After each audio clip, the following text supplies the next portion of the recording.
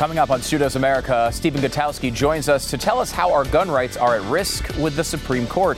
BDSM Beto, of course, he declares his run for governor in 2022 because I guess he just loves humiliation. That's the only thing I can come up with. And the lawyers in the Kyle Rittenhouse trial are getting close to wrapping it all up, so the jury can hopefully make a quick and reasonable decision. So let's do the Rittenhouse closing statements. Stu Does America. Yet another fun day in court, everybody. Yes, the Kyle Rittenhouse story continues. The case continues in court. And it was another shocking day. I mean, as they seem to all be these days. Let me give you the beginning, maybe the most shocking moment. You don't see this in court all the time. When the prosecutor just takes a gun and just points it at the jury and the audience with his finger on the trigger. Because this guy is the guy that's going to tell you about gun rights and gun laws. Yes, he is pointing his gun at the room full of people, I guess to demonstrate something with his finger on the trigger. Not something you're supposed to do. Certainly not something Kyle Rittenhouse would do. And kind of an amazing moment. And people are being critical over this, obviously, and they're saying maybe someone should have stepped in and taken the gun away from him to explain, so we don't have another, Alec Baldwin type of situation, which is an understandable complaint here. However, I think this is pretty much their only tactic. I think threatening the jury with a gun is the only way to get the verdict they want. So I don't know. Maybe it wasn't that bad after all. Let me take you through some of the stuff that happened today because it was a big day. Closing statements going on. There was something that happened before closing statements, which was interesting because we've talked about this part of the trial for a while now, in that there's no way Kyle Rittenhouse is guilty of murder or any of these big charges. The one thing it looks like they might get him on is this one weapons charge because he was 17 years old, not 18 years old, and was in possession of a gun. All right, well, it's a minor charge, a misdemeanor charge, but still, it did seem like they were going to be able to get him on something. That all changed this morning. Watch. Is the firearm here now? Yes. We can either measure it or you can stipulate that it does not meet what I've stated are the requirements. And if it is out of compliance, if the barrel length is less than 60 inches, or an overall length less than 26 inches, then I'll deny the motion. If it does not meet those specifications, then this defense motion will be granted. We are not disputing that the barrel length is appropriate. Isn't legal? It is not a short-barreled shotgun or a short-barreled rifle. Yes. Either by barrel or by overall length? Correct. All right, and then count 6 is dismissed. Oh, no. Oh, no. They dismissed the one thing it looked like they were going to get him on. It's a back and forth, of course, of a statute in Wisconsin. You probably are not all that familiar with it. But basically it says that if the gun barrel is long, if it's a long-barreled weapon, then Kyle Rittenhouse was legally able to be carrying it. So they had to ask them, do you want us to measure it or you just want to admit you're wrong here? And they're like, we'll just admit we're wrong and call it a day. So that case is gone. That charge is gone now. So there's 6 charges against Rittenhouse. Now it's down to 5. Now, the jury just hears that instruction. Hey, just so you guys know, no longer, don't worry about that gun thing anymore. This is a tough one because, there is some theory here that you go after the big charges with Rittenhouse, and then if some of the people on the jury say, well, we don't think he's guilty of murder, but he did do something wrong here. I'm not exactly sure what it is. Let's give him that misdemeanor one. Now that misdemeanor one's not even on the table. They did give him some options, though, to be able to have lower charges than the sort of marquee murder charges that are on the table. But it really was a day to focus on the prosecution's closing statement and what it was and what it just wasn't. It's an embarrassing case. They don't have anything. At some level, you might sit back and say, well, I can actually sympathize with these guys because they just don't have anything. They're trying to make the best of a bad situation. They don't have any of the facts on their side. On the other hand, somebody's life is at stake here. So, it's hard to have any sympathy at all. This is basically the way they went. First of all, they had to make the case to the American people that Kyle Rittenhouse wasn't good. There's a lot of evidence that has been presented showing that Kyle was down there cleaning off graffiti. He was a medic. He was on record over and over again saying things that would be helpful to the situation. If he was there to just terrorize the community, why would he do that in advance, multiple days in advance in some cases? So they were left to try to mock the positive things he did for the community. Watch. So how do we evaluate the defendant's performance as a medic that night? Well, on one hand, he wrapped up an ankle and I think maybe helped somebody who got a cut on their hand. Yay. On the other hand, he killed 2 people, blew off Gage Grosskreuz's arm, and put 2 more lives in jeopardy. So, when we balance your role as a medic that night, I don't give you any credit. You gotta love the yay in the middle of your closing statement. Look, he's admitting, though, that Kyle Rittenhouse was helping bandage people, was help people as a medic that night. This is their case. They just have to mock the things that he did that disagree with their own case and say they're not significant. Okay. Now, another part of this is, and this kind of came out a little bit later, but in the closing statement, they talked about how he had body armor. And it's interesting when you look at this part of it, because he was not, you think, okay, well, he's body armor. Maybe he is an active shooter. He's going there to kill a bunch of people. That must be why else would he have body armor? Well, first of all, you've seen the freaking footage of these incidents. There's a lot of mayhem going on. It makes a lot of sense to protect yourself. However, he had not purchased the body armor, at least to his telling. He had the body armor there, and at one point gave it away to someone else who thought they were in danger. Now, if you were an active shooter and you're going around to kill everybody on the scene, why on earth would you give away your body armor? It makes absolutely no sense whatsoever, but this was what the prosecution tried to make you believe. We also had the other side of this. You had to make the case that the first person that Kyle Rittenhouse killed was not a bad guy, Rosenbaum. He was a good guy. The things he were doing weren't all that bad. Now, we do know, of course, that he was in jail for child molestation. So it's hard when your case is based on making a guy who's a child molester seem not all that bad. You're working uphill. It's kind of an uphill battle at that point. But they did try to make it out. This Rosenbaum guy, he wasn't all that bad. Watch. So what does he do that night? Oh, let me tell you all the awful things Joseph Rosenbaum did. He tipped over a porta potty that had no one in it. He swung a chain. He lit a metal garbage dumpster on fire. Oh, and there's this empty wooden flatbed trailer that they pulled out in the middle of the road, and they tipped it over to stop some bearcats, and they lit it on fire. Oh, and he said some bad words. He said the N-word. Yeah. Mocking the seriousness of blurting out the N-word, that's a winning strategy in 2021. Good job, guys. He lit multiple things on fire. He knocked things over. He destroyed property. And the one minor little thing he left out of his resume for the evening was he threatened multiple people's lives, which I don't know is somewhat germane in a self-defense trial about a murder. And he said the N-word, tisk, tisk, tisk. Really? That's who? Were they out of people at the lawyer store? What happened with this guy? They were just only the bargain bin was left. Do we have a supply chain disruption for lawyers? Where did this guy come from? He's terrible. Okay, so he also had to go down the road of saying the rioters were actually heroes in the case. The rioters, not the bad guys.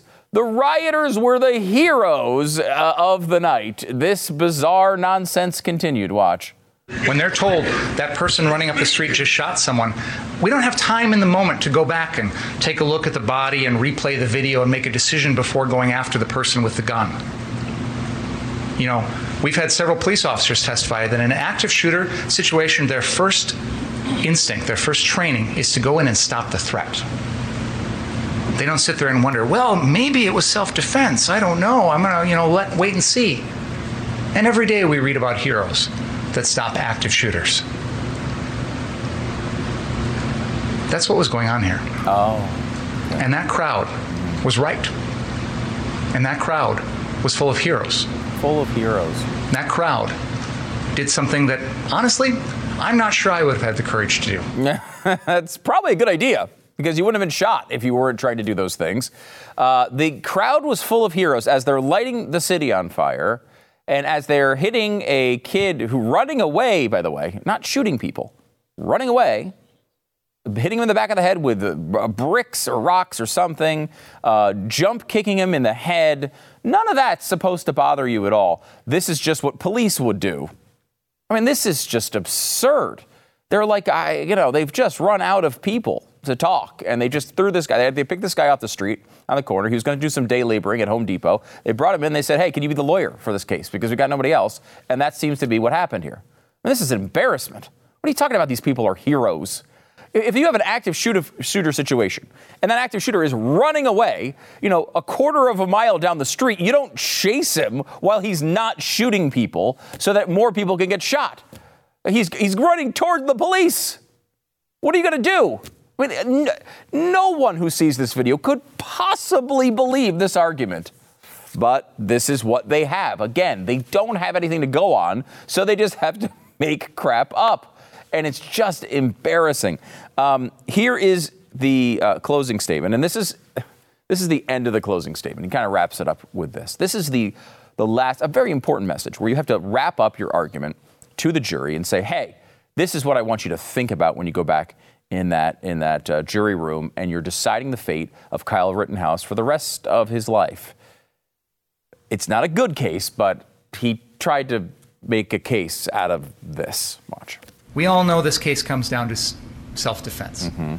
But there's a high bar for using deadly force in a self-defense situation. Okay. The law says that the defendant may intentionally use force which is intended or likely to cause death or great bodily harm only if the defendant reasonably believed that the force was necessary to prevent imminent death or great bodily harm to himself. So did Joseph Rosenbaum pose an imminent threat of death or great bodily harm to the defendant? No way. Oh, no? Did Anthony Huber pose an imminent threat of death or great bodily harm to the defendant? Absolutely not. Really? Did Jump Kick Man or Gage Grosskreutz? No. No, what's the... None of these people posed an imminent threat to the defendant's life or to cause great bodily harm. To say this is a pathetic argument would be completely understating the situation here. Anyone can argue of whether you think your life might end or not, but great bodily harm is one of the standards here. One of the people hit him in the head with a skateboard while he was on the ground.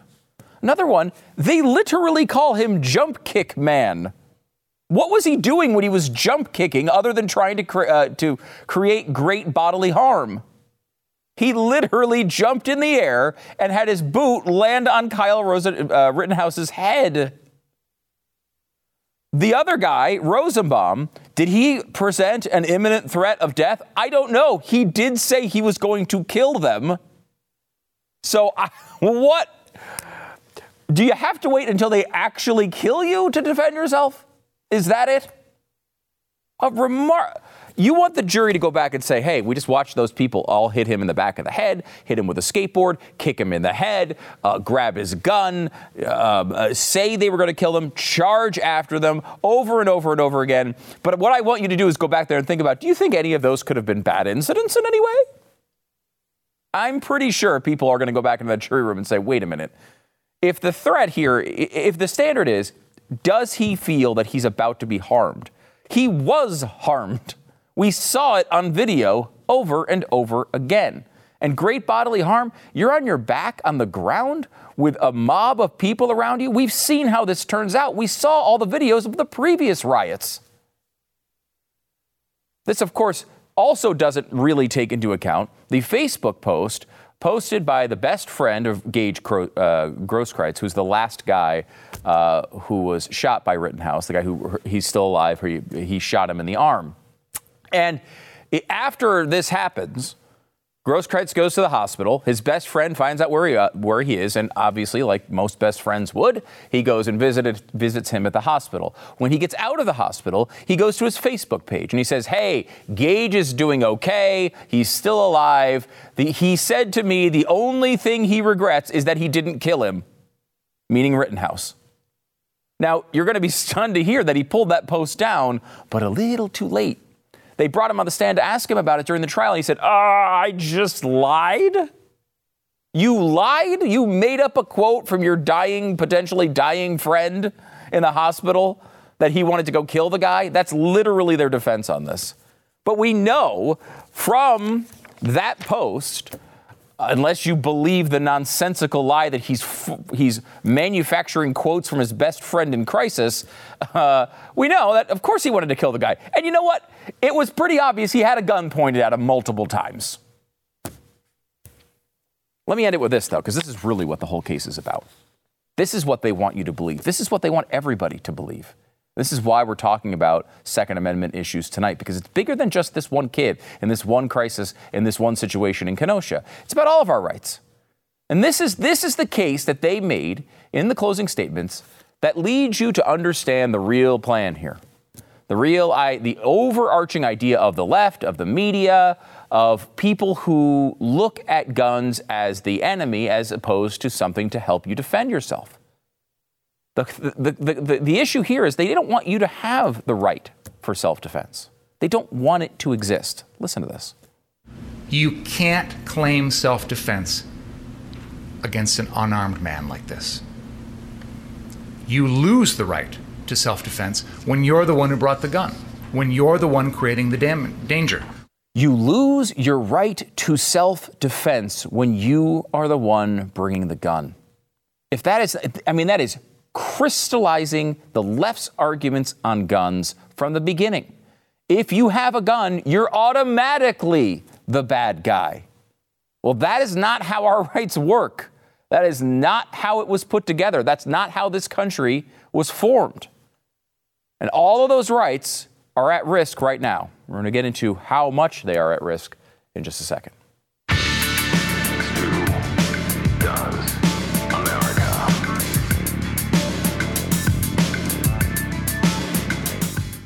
Where are you going to go? That's what the government tells us all the time when they raise your taxes and they spend all your money and they print cash. Well, let me tell you about a place you should check out, Panama. Now, Panama is a place where a lot of American retirees and veterans are going there because you can live in luxury for $24,000 a year. You can pay 0% income tax. Your health care can be as little as $2,600 a year. You've probably already heard of Panama as a place to go where you can help shelter your wealth, protect your wealth against all of the craziness going on here. But you can get like a beachfront condo in Panama for like $120,000 a year. This is something, $120,000 for the condo, not $120,000 a year. That might be a little bit more expensive. If that's you and you're thinking to yourself, hey, that package sounds pretty awesome, you could check it out. The information coming from International Living. It's the American's Guide to Living and Retiring in Panama. Now, if you're talking about maybe a vacation place, maybe you're talking about going down there for long periods of time, maybe if you live somewhere like where it's really cold and you just want to get away for a good chunk of the year, you got to check this out. It's 100% free. Just go over to buypanamanow.com/Stu. You can get your copy today. It's buypanamanow.com/Stu. Sign up now. Claim your free series, Investing in Panama's Pacific Riviera, today. Buypanamanow.com/Stu. Happy to welcome Stephen Gutowski back to the program. He's a journalist and founder of TheReload.com. This is a place you can go to get coverage on the Second Amendment and firearms from people who actually know what they're talking about. It's a crazy concept. Stephen, thanks for coming on the program. Hey, thanks for having me back. I always enjoy doing it. Yeah, thanks so much. Can we start? Do you have a couple seconds on the Rittenhouse case? We've talked a lot about it this week, and it's this, obviously there's a lot going around it. Whether you want a 17-year-old there with a firearm and all these things, but as a self-defense case, is there any merit of these bigger charges going against Rittenhouse? Probably not. I mean, I think it's been likely since the beginning, given the video evidence that we've all seen, that he was going to have a very strong self-defense case. And, you've seen a lot of developments in the trial so far. And I think one of the biggest ones was just the one of the people who was shot admitting that he pointed a gun at Rittenhouse before he was shot, which, again, is just something that we already knew from what was on video. So, when you fear for your life, you have the ability to defend yourself with lethal force. And I think his defense team has made a good case for the fact that he feared for his life in all three of those shootings. Obviously a horrible situation. And like you said, you could question whether or not you'd want your 17-year-old kid involved in the middle of all that to begin with. But when it comes to the actual case at hand, as to whether he has a self-defense claim, I think he does. In the closing statement today, they made they try to form this concept that I've never heard before, which is you can't claim self-defense if you're the one that brings the gun. And this is bigger than the Rittenhouse thing, right? This is something where the left and the media seem to want to make it out to be the case that anyone who takes to the idea of preparation and trying to defend themselves against any potential threat automatically becomes the aggressor because a firearm is there. And that is not how this whole thing is set up in our country. You have a God-given right to be able to protect yourself, and they can't massage that out just because they don't want people to have guns. Certainly. And I mean, reasonableness is at stake here. Whether or not you have a reasonable fear for your life is what the standard is. So obviously, you being armed versus someone who is not armed comes into play when you talk about whether or not your self-defense, your actions were reasonable, whether you had a reasonable fear for your life. But obviously, someone who is unarmed can still pose a deadly threat towards somebody who is armed. And of course, if you initiate an encounter where you're the aggressor and then you try to claim self-defense after the fact, if it goes bad for you, that's a problem. But again, you watch the videos in this case, that's not what happened, right? He was not the one who aggressively approached any of these people that were shot, any of the people that he shot. And it's just the case that they were aggressors towards him and put him in a position where he had probably a reasonable fear for his life, which is what the jury is deciding right now based on the entirety of the case. But I mean, I think that's just kind of the bottom line. You can't put someone in fear for their life and then argue that they didn't have a right to defend themselves. It's a very strange case. And it's, look, the Rittenhouse case has had a lot of, getting all the press here, and that's huge for them, right? It's for Kyle Rittenhouse, his family, the city of Kenosha, all those things. It's a very big, impactful case. But a much bigger case, I think, for people across the country is the case that has been in front of the Supreme Court. We heard oral arguments about this case. It has to do with a New York restriction. Can you kind of walk people through what this case is about? Yeah, so New York has a restrictive gun carry permit process, which is commonly referred to as May issue, which essentially means you can go through the background check, the training requirements, and then at the end of the day, a government official who issues the permit can still deny you if they don't think that you have a good reason to have that permit. Whereas in most states, the way it is, there's no option for the government official to just do what they believe is right in the situation. If you pass that background check, you get that training, most states will issue you a permit. They have to issue you a permit. It's called shall issue. So the court now is deciding whether or not that more restrictive standard is a violation of the Second Amendment, whether or not it actually goes against someone's right to keep and bear arms. And there's, I think, 7 or 8 states that do it this way, where really, they make you argue to them why you should have a need. Like, it's not even about whether you're a good person or if have acted within the bounds of the law. You basically have to prove to them that there's some special reason you should be able to carry a gun. Am I understanding that right? Yeah, that's right. Generally, they make you articulate some need beyond what the general population has for normal self-defense. So if you've been the recipient of documented death threats, or you have a stalker, something like that. Although in a lot of cases with these May issue laws, as you might imagine, they tend to lead towards corruption as well. So you've seen a number of cases, and especially in California recently, where people will bribe the people that issue the permits so that they can get them, and while others don't. Because oftentimes in these states, they just don't issue a lot of permits. Hawaii is one of the states that has this law, and they don't issue any permits at all, even though they have a law and a process to do it. They just don't issue. Is this just a way for them to get around the Second Amendment? It's certainly what it sounds like, where like some random government official can say, yeah, we judge your need for this gun, your need for a right. We don't judge it positively, so, go away. This just seems like a way to go around our rights.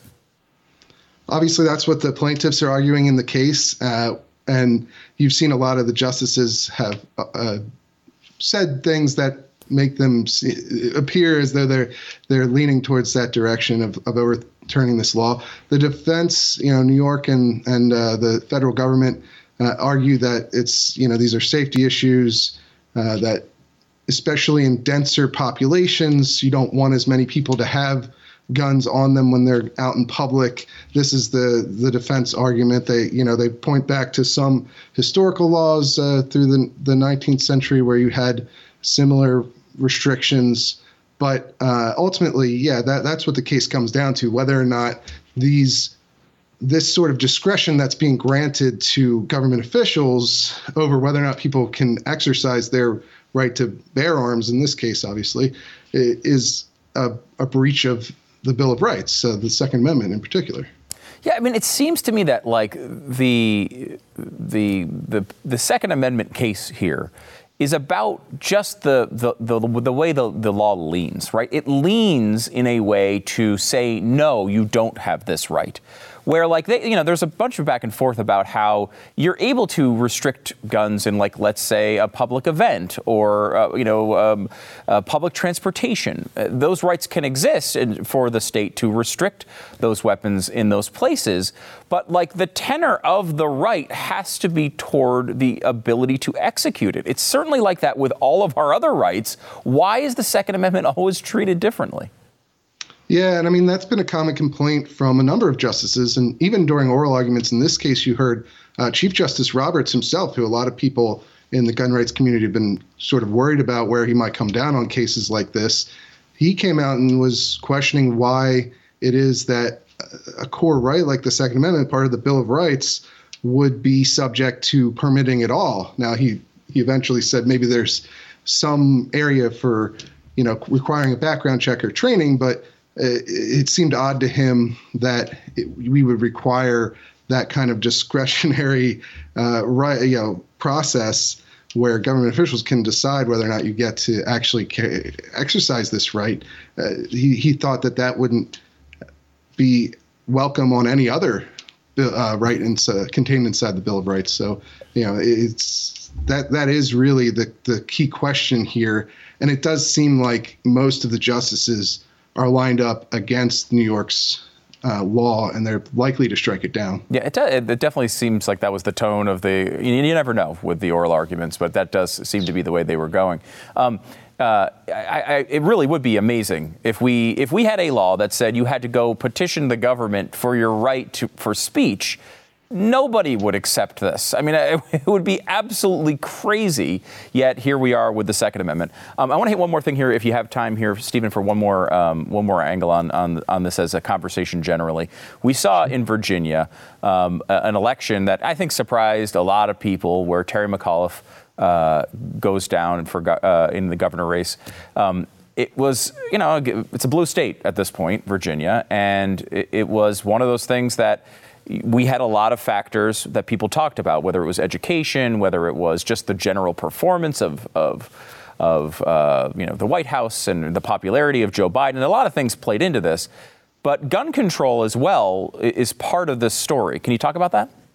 Yeah, certainly. I mean, guns really came on as an issue towards the end of the race, too. You had video that actually we uncovered at the Reload of Terry McAuliffe talking about gun shows and how they're the worst thing we have going, and describing how he was hoping to create a sort of hidden liability for gun owners when he passed a package back in 2016. And then you also had Dominion Energy, our top power company here in Virginia, where I live, actually meddle in the race in a sort of underhanded way by funding a shadow PAC that was run by a group of liberal consultants that tried to play up the fact that Glenn Youngkin, the Republican candidate, hadn't been endorsed by the NRA or VCDL, and they tried to do this in areas that were heavily Republican in a sort of attempt to depress the vote there. And that became exposed by actually Axios, Lachlan Markay, reporter over there, and that really backfired. It led to a lot of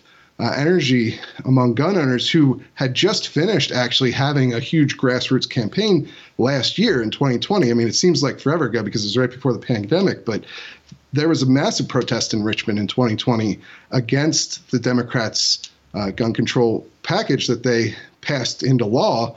And so you saw probably some of that leftover enthusiasm among gun owners come in this election, especially right at the end when it really mattered. Yeah, I mean, it was a fascinating result, and I think it surprised a ton of people. But, thanks to your work at the Reload, of people actually being aware of what happened and what's going on behind the scenes of these races is somewhat more important than what the candidates actually say half the time. Stephen Gutowski, founder of TheReload.com. Be sure to add it to your bookmark, subscribe to it. It's really important. We need to have good journalism, especially on the Second Amendment, as you see over and over again. Generally speaking, people who cover the Second Amendment don't know anything about it. So we need to make sure that we have institutions that are doing this work and covering the real stuff going on. Steve, thanks so much for coming on the program. Hey, thanks for having me.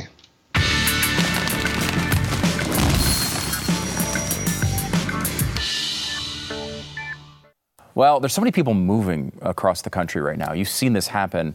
It started kind of with the pandemic. There's been a movement for a long time of people moving from maybe high tax states, high regulation states to lower tax states, lower regulation states. And then it really accelerated during the pandemic when we kind of saw, a lot of this stuff that's going on in these blue states, might not want to be a part of. You might be moving across the country for work, for whatever reason, and you need to find a real estate agent that you can trust because this is a crazy market and you need to have someone who has some level of mastery over it. RealestateAgentsITrust.com are the place to go to find someone who knows what they're talking about, right? Knows the market, knows the ins and outs, and can help you get the most out of your transaction.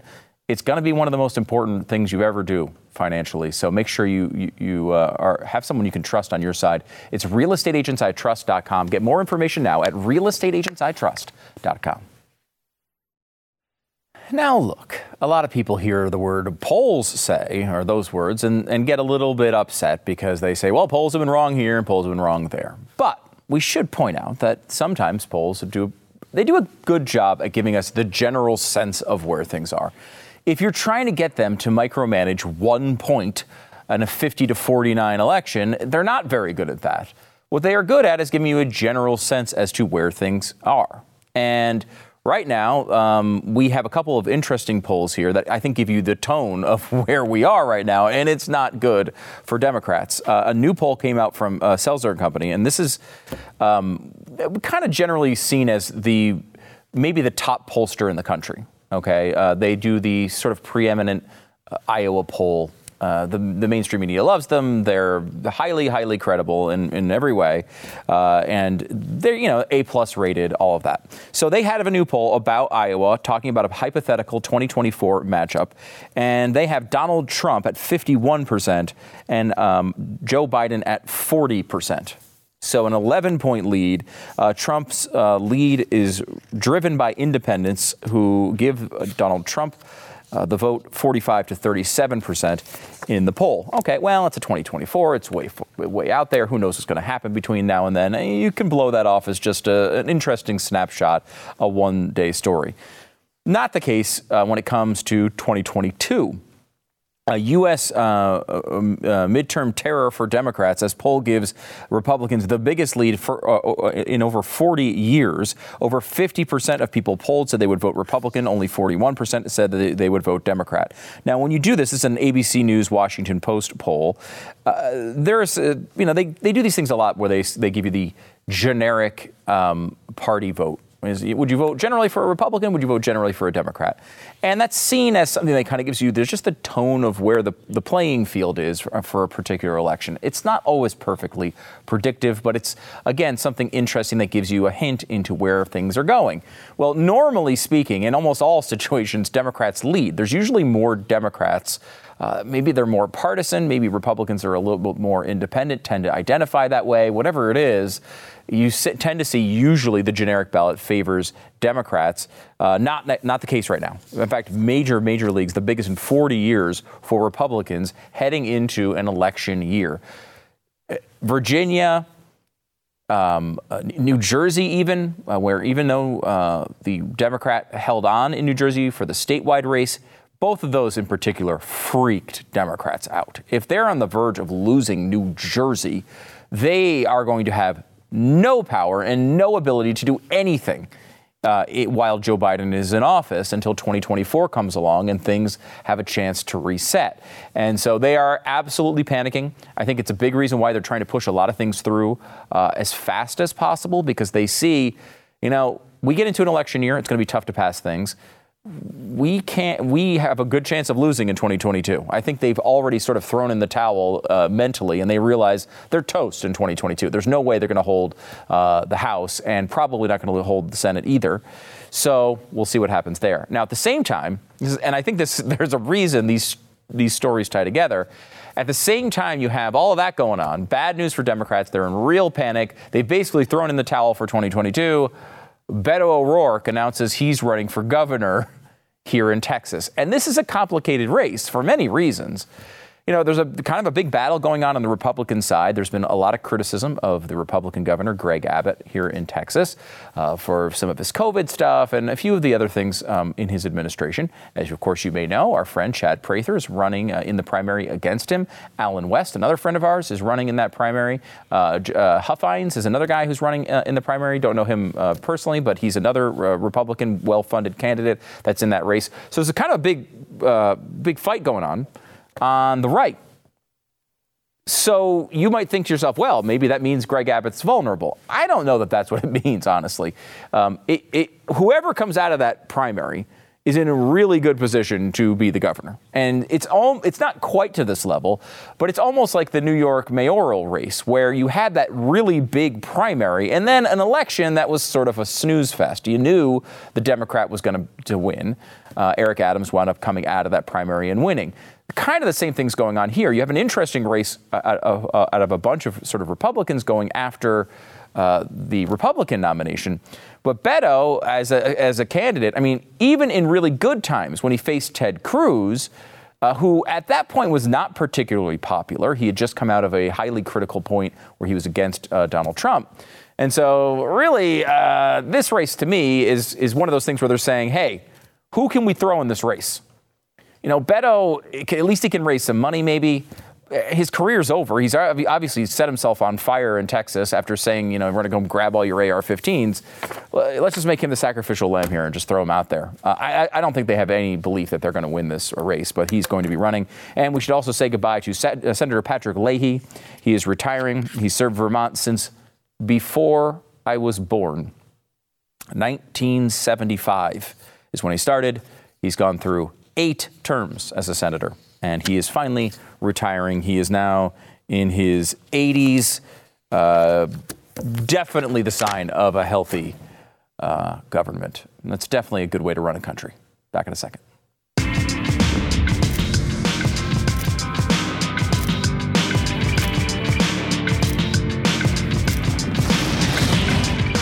I have a fatness alert for you, and I want you to internalize this.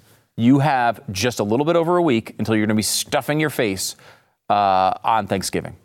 We understand we're going to have a day, maybe on Thanksgiving, we're going to eat a lot. I would recommend maybe a Built Bar for breakfast, maybe something that's going to keep you satisfied so you don't eat as much. But we probably know Thanksgiving is going to be a little bit of a catastrophe. That's okay. You have about, 10 days here before that happens where you can eat healthy. Get ahead of the game. Pre-burn, right? Go in hungry on Thanksgiving. Try it for once. It's always been one of those things. You go in, you stuff your face, and then you go to Thanksgiving and you can't even eat anything because you're so full. And then you force it down and it's ugly. Built Bars will help you get past this. Plus, when you get past Thanksgiving, have a Built Bar as a dessert instead of another piece of pie. They're only 130 calories, 4 grams of sugar, packed with protein. They'll fill you up. They're delicious. They're made with real chocolate, great flavors. Built Bars are great anytime that you're hungry, and they can help fill you up. Built.com is the place to go to get them. Built.com. If you use the promo code STU15, you'll save 15% off your first order. It's STU15 for 15% off at Built.com. I have terrible, terrible news for you. Facebook, they're trying to keep us apart. Don't let them do it. I hope you love the show, and if you do, if you love, lots of graphs and charts and lovably overweight radio hosts, you want to check the show out and check out all the material that we give out on, Facebook and everything else. But the evil algorithm robots will not give in so easily. Luckily, we can beat them. If you're on your laptop, make sure you're following the page on Facebook. Stubergear, of course, is my name. And then tap the follow button again. You can switch your settings from default to favorites. If you're on your phone or your tablet, be sure you're following me and then tap the follow button again, and you will see the settings. The robots, they don't want you to see these settings, okay? You can go there, you change your newsfeed settings from default to favorites. You'll get some content from us. That's why it's important. They're hiding conservative content from you on Facebook, and this is the only way you're going to ensure that you're going to see it. We do appreciate you doing so. I know it takes a couple seconds, but, they want to make it difficult. So if you take those steps, you'll actually be able to see some of the show, which is great. By the way, you can comment on the show on YouTube whenever we're airing it. All the shows are up there, youtube.com/StuDoesAmerica. Patrick writes in, all public schools should only have impact from parents, local businesses, local groups like historical societies, museums, and historical sites. Trusting states or the federal government with your school is like trusting Democrats with your money, which, by the way, not a good idea. That's just a general tip. Also, you can review the show on a podcast. Make sure you do so. 5 stars is the appropriate number of stars.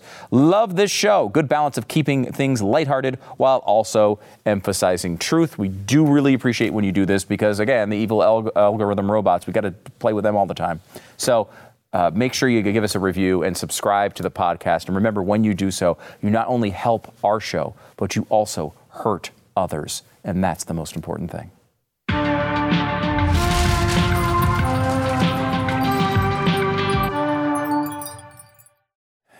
Christmas is right around the corner. So is Thanksgiving. So then, of course, then it goes into New Year's and then the Super Bowl. And look, you're going to be eating nonstop for the next 6 months. But that's okay. You can deal with that yourself. I will say, if you would like to get your Christmas presents early for all of your conservative friends, check out StuDoesMerch.com. We have these Christmas cards up. We need to start writing some of these out. You're doing life wrong. Now, you might think, why would I want to send that to someone for Christmas? Well, you send it to someone you don't like. Hey, you're doing life wrong. Let me tell you how you're screwing it up for the holidays. Then you got this one, the Person of the Year, award-winning president, Joe Biden, who won the Person of the Year for the Islamic Emirate of Afghanistan. That's available. We also have these mugs, Wokeness is Weakness. We've got the Colin Kaepernick gear. We've got all sorts of great stuff. Not to mention, Santifa Claus is back in stock for the holidays. He's kind of a combination between Santa Claus and Antifa. Santifa Claus, and this one where, it's sort of a woke Santa Claus. If you go to ChristmasReeducationTraining.com, you can go directly to it. CRT, Christmas Reeducation Training. Woke Santa is there for you to keep you in line over the holidays and make sure you're woke. So get woke at ChristmasReeducationTraining.com. We'll see you tomorrow.